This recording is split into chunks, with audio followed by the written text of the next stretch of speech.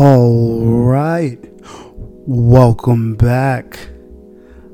I know it's been a little bit of a time, to be specific, a little over a year and some change. That said, we're going to get into a couple of house cleaning issues before I jump into any explanations or anything like that. First things first.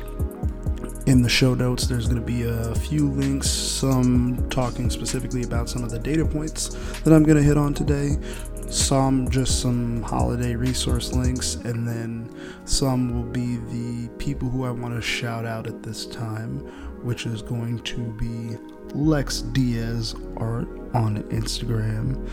As usual, I want to shout out my friends and the biggest supporters of this channel.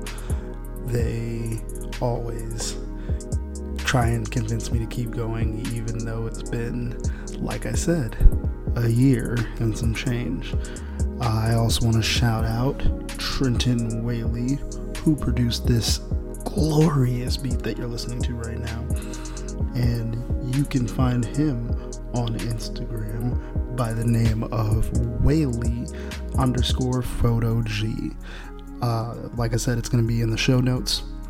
However, just in case, it is Whaley, WHALEY_PHOTOG, and Lex Diaz Art, LEXDIAZART. So you guys can check them out. But we're going to go ahead and jump into it and start this thing off.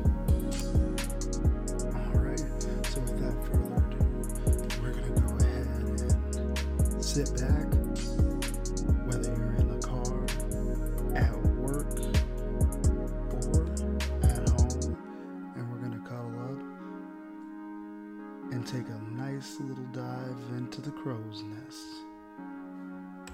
So over the last year, amidst the various and frequent, unfortunately, atrocities that have continuously been happening in the country, paired with a much more personal mental health journey, I was unable to continue creating the content that I had set out to. All of those things mixed together basically led to a mixture of writer's block and some other things. When I was able to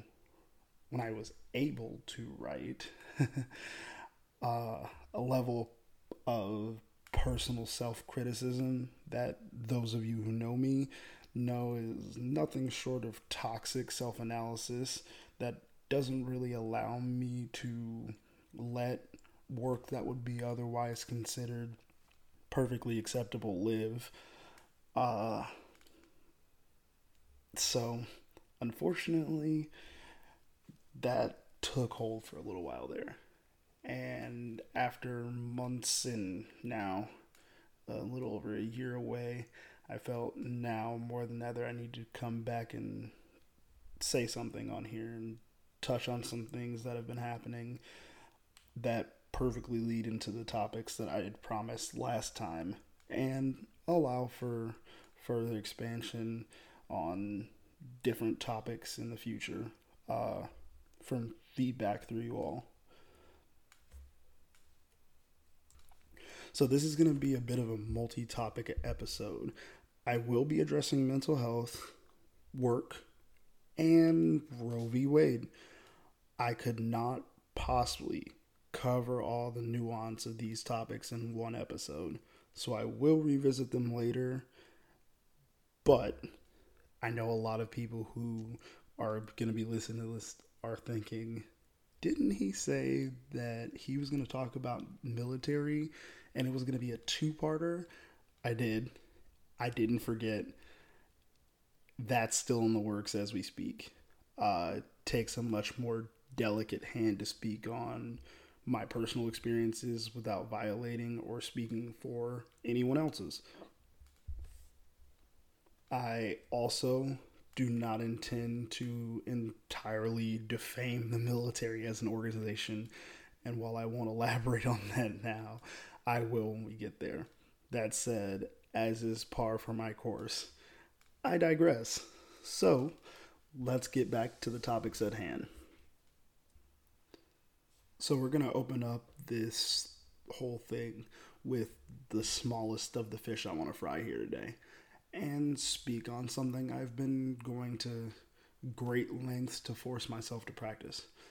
Note that I said force myself here, as my brain tends to lean towards apathy against things that I don't think are going to show instant results for the fixing of my current mood or mental state. That said, when you use reframing properly, it is one of the single greatest tools our brain can utilize. Now that we've established my personal feelings about it, what is reframing? The APA Dictionary of Psychology defines reframing as a process of reconceptualizing a problem by seeing it from a different perspective, altering the conceptual or emotional context of a problem often serves to alter perceptions of the problem's difficulty and to open up possibilities for solving it. Now, reading that can be good, bit much. So what that breaks down to is taking something, anything in fact, that may be difficult for you to process and looking at it from more than the first angles that you perceive it. I like to call it the silver lining option, as you do not just look at the negatives. An example that I would like to use was in my personal life, not so recently, was in the discovering I more than likely was going to be pulled out of the running for a promotion that I later did get pulled out of the running for. In my department, it is all but necessary to be on any shift, but late night or overnight to get larger promotions. My personal feelings about that are largely negative, as that is the shift I work, and I feel that we do a lot of great work on that shift, and it's a necessary shift. I also feel that I was ready. Even back then, I believed that I was ready to take that next step and to get that promotion. Those feelings, in the grand scheme of things are still going to be there and are entirely valid. But the truth of the matter is that with reframing, I can see a side of this that makes me more hopeful for the overall outcome. If I'm not in the running for this promotion, as of right now, due to my shift, I can look for other ways to display my impact to the department and ultimately the company. This could and did lead to other opportunities I may not have been previously open to apply for or even consider. Now, for those who do not think that they can reframe without absolutes, there is another way to look at this. You are out of the running for a promotion that, by all measures, you were sure you would thrive in, right? So that gives you the opportunity to evaluate your department and your company. We're nearly almost 2 years at this point into what was being called the Great Resignation. Evaluate where you work. Evaluate your worth as an employee. And if what you need out of your employer is not lining up with what you're receiving, despite your skill level or level of the responsibilities you take on, leave. A lot of companies do not want to hear that. Heck, even the older generations don't want to hear that. They take it as some sort of sign that we don't want to work. The truth is, there are more tools than we previously believed to assess your employability and your worth as an employee. If you sat down tomorrow and assessed that the amount of money you made or saved your organization through your work was astronomically high or astronomically low, what would you do? If you really sat down and assessed that number, how high would that number be? How high would that number need to be to convince you that you are underpaid and or even overworked. According to smartasset.com, the average 20 to 24-year-old nets just under $35,000 a year. The average 25 to 34-year-old nets just under $50,000 a year. And 35 to 44 makes just under $60,000 a year. So with that data, if you found out tomorrow you make the company that you're working for $250,000 a year, would you ask for a raise at the threat of leaving? What if it were 500,000, a million, 10 million? Where do you draw the line before you realize that your pay and your value are exponentially separate? And you do, in fact, deserve more. That's not for me to decide, but that is something to consider. This ties back into the mental health component and the last topic of this podcast as well. A lot of people struggling with asking for that raise or even being firm with their employers sometimes, opting to not discuss it, it's hurting them. What's worse is that large amounts of the population feel that there is no negotiating wage in the job, especially in the job offer stage of an interview. Now, to speak on this, I have to I have to give a disclaimer. I am speaking from a place of privilege. While I consider myself a great negotiator, it's because I'm able to throw away how I believe a potential employer would feel about me for asking for more money. If I don't feel heard or even lightly met, I decline the job. Which, thanks to some data from Harvard, aligns with what I'm going to say next.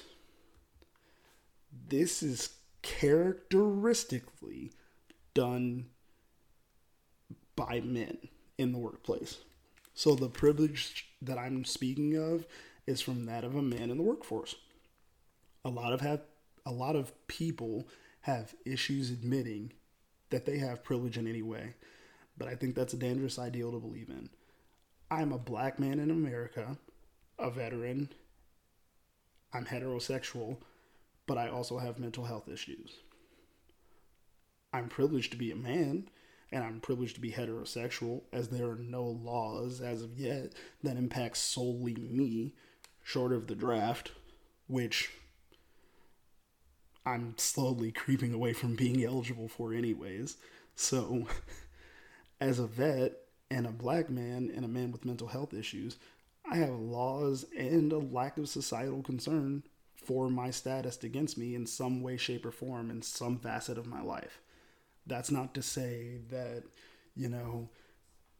just because I'm privileged in some ways that I'm, worse off in my life or better off by a significant margin than someone else. It just means I have the privilege of the things that impact people who don't have that same level of privilege not affecting me.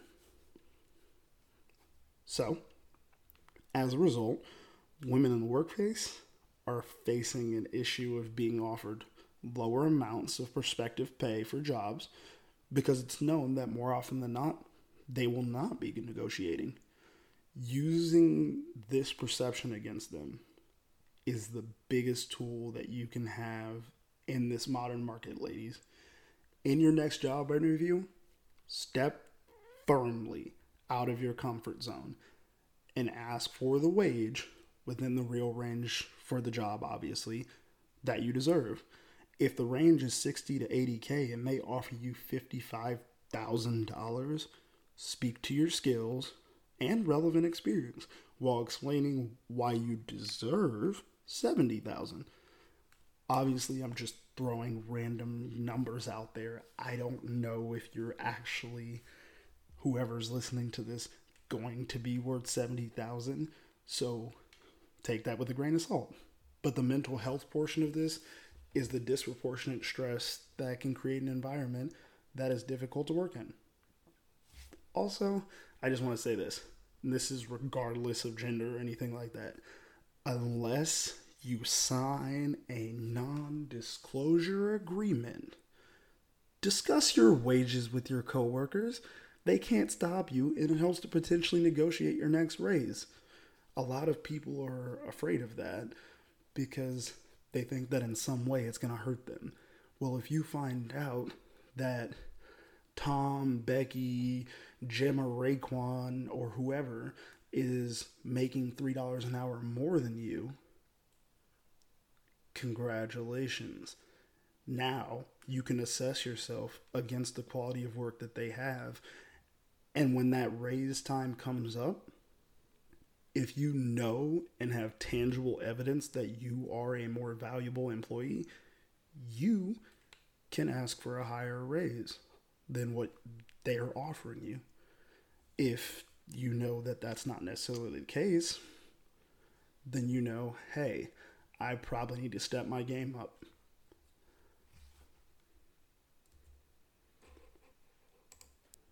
So that was a lot to say. But the next topic is bigger than that by a large margin. Roe v. Wade.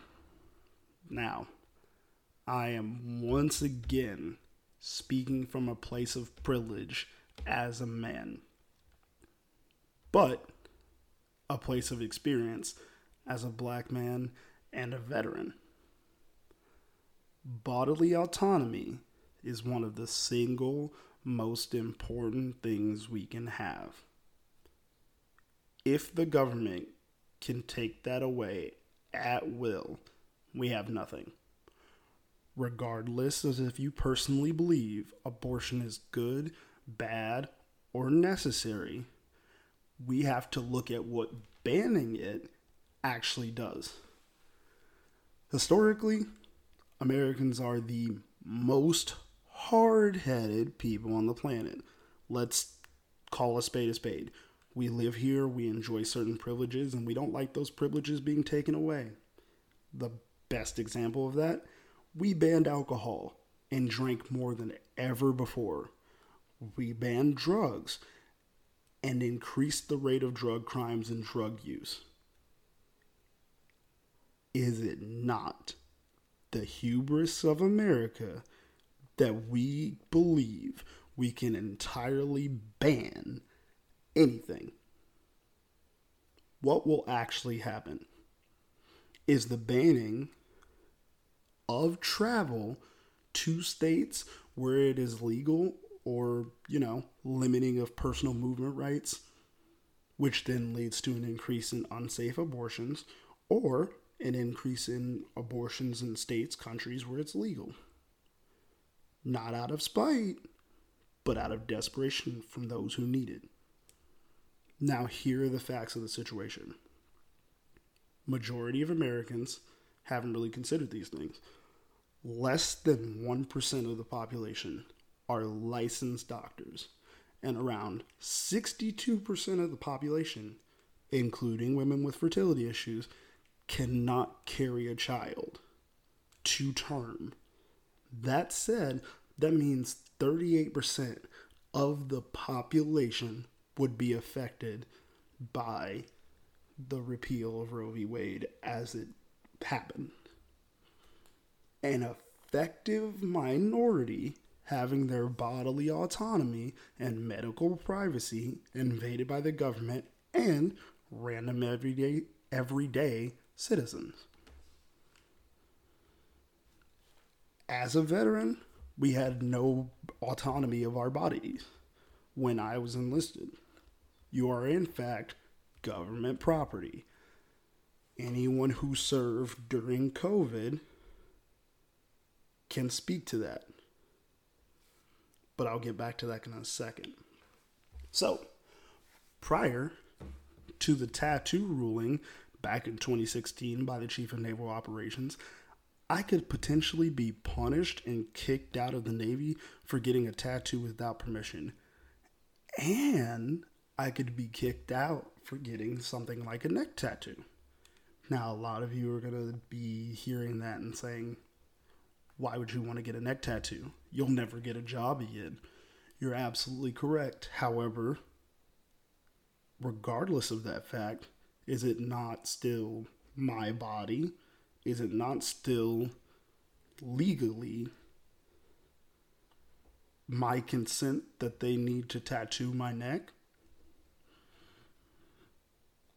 But I digress again. So, during COVID, my peers were told they had a choice for close to 6 months. That was then walked back. And everyone who was serving was coerced into getting the vaccine. In boot camp, our ability to say no to a vaccine when I was serving was determined solely by if you were allergic or not. But now, they're going in a very interesting path. They're starting to walk it back again, saying that the vaccine's not mandatory because of enlistment numbers. In the military, we have curfews. We're told where we can and cannot go when we're in other countries. All of these things are examples of forms of limitation of bodily autonomy and personal movement and freedom of movement. As a black person, bodily autonomy discussions go back to the era of eugenics. Look at Tuskegee.